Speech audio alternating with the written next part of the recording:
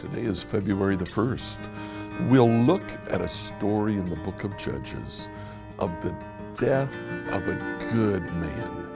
Who was it? Let's find out together.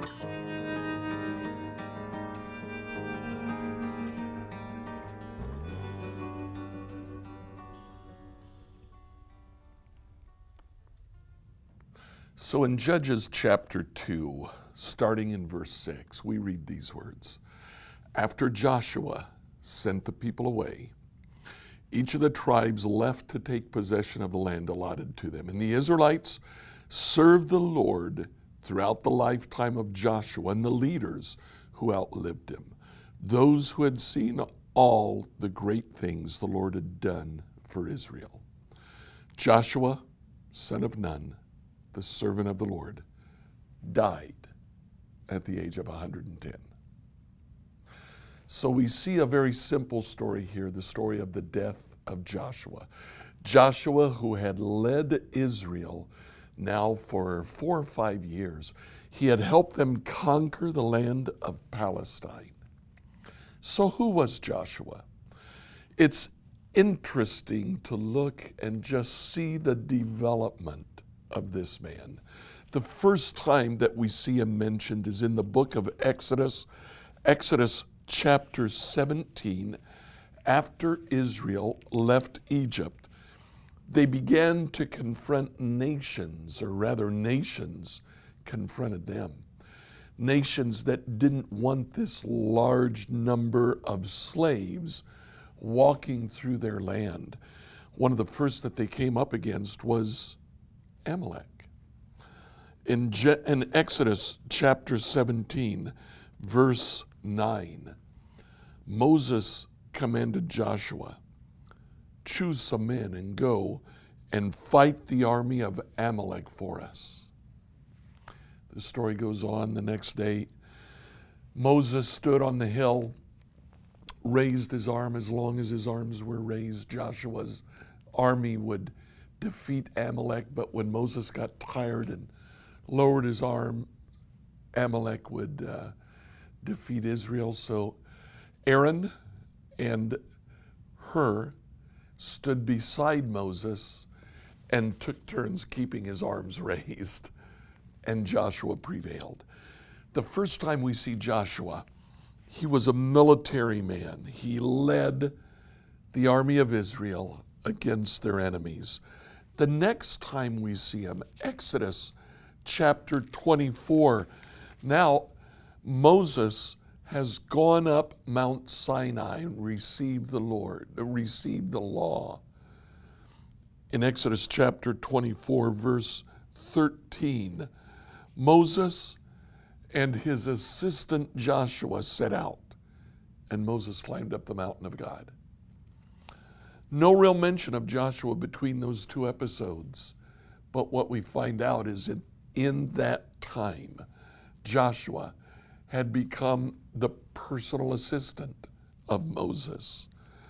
A few chapters later, Exodus chapter 33, in verse 11, inside the tent of meeting, the Lord would speak to Moses face to face as one speaks to a friend. The tabernacle had been constructed. God would come and would meet with Moses, but that's not where the verse ends.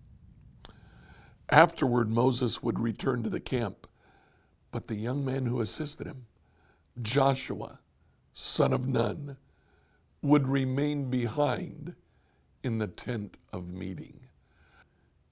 Joshua had a time in which he also had personal communion with God.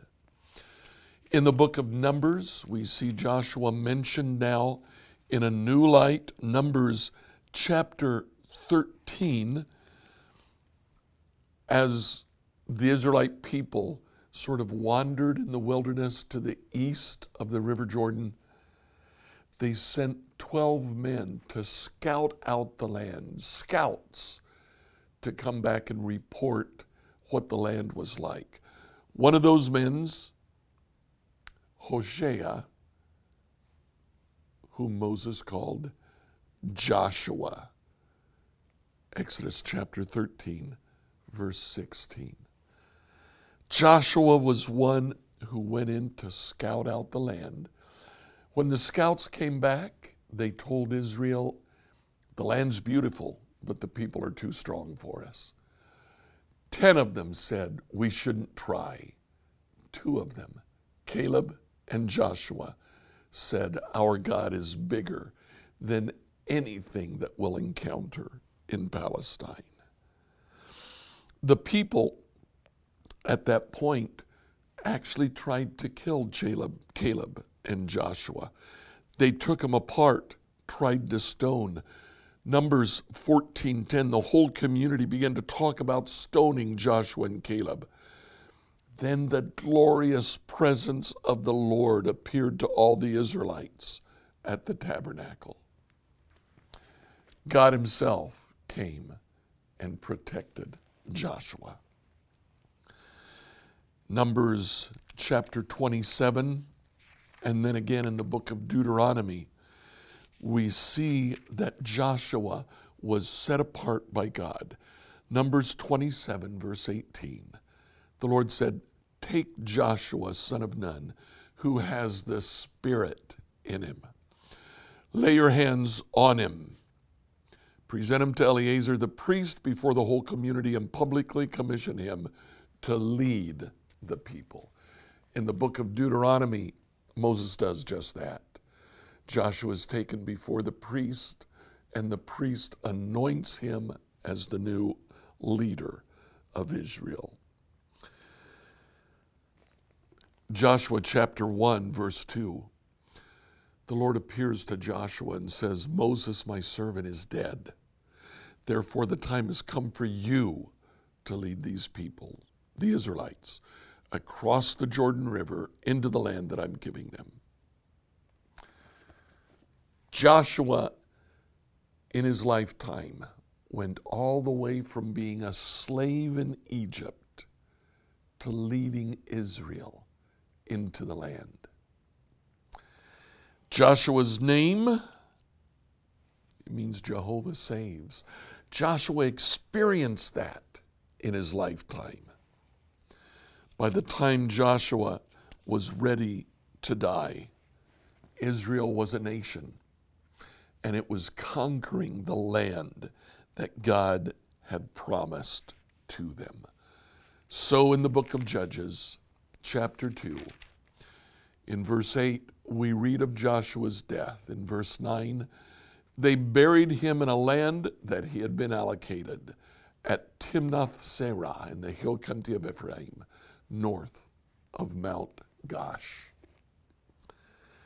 Joshua was born a slave. He died a landowner. Joshua was born subject to others' authority. When he died, he was the leader, had all authority in Israel. Joshua was a great man. We just read a bit here about his death. Scripture treats it very simply, very plainly. Joshua died and was buried. But there's so much more behind those words, isn't there? No matter what your age, what do you want written on your epitaph? What do you want on your tombstone? I'd love to have something like what's written here about Joshua.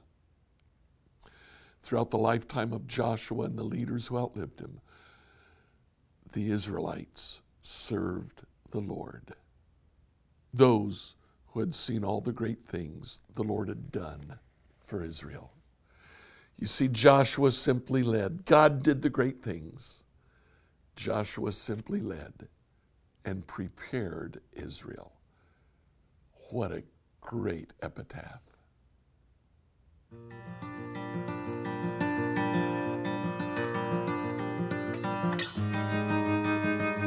If you like what you've listened to, please share it with your friends. Go to whatever engine you use to listen to this devotional. Be sure to like it or follow it. If you have any questions or comments, email me at questions@becomehope.com. Tomorrow, we'll continue looking at the downward spiral of events in the book of Judges. Join us tomorrow, and let's find out together.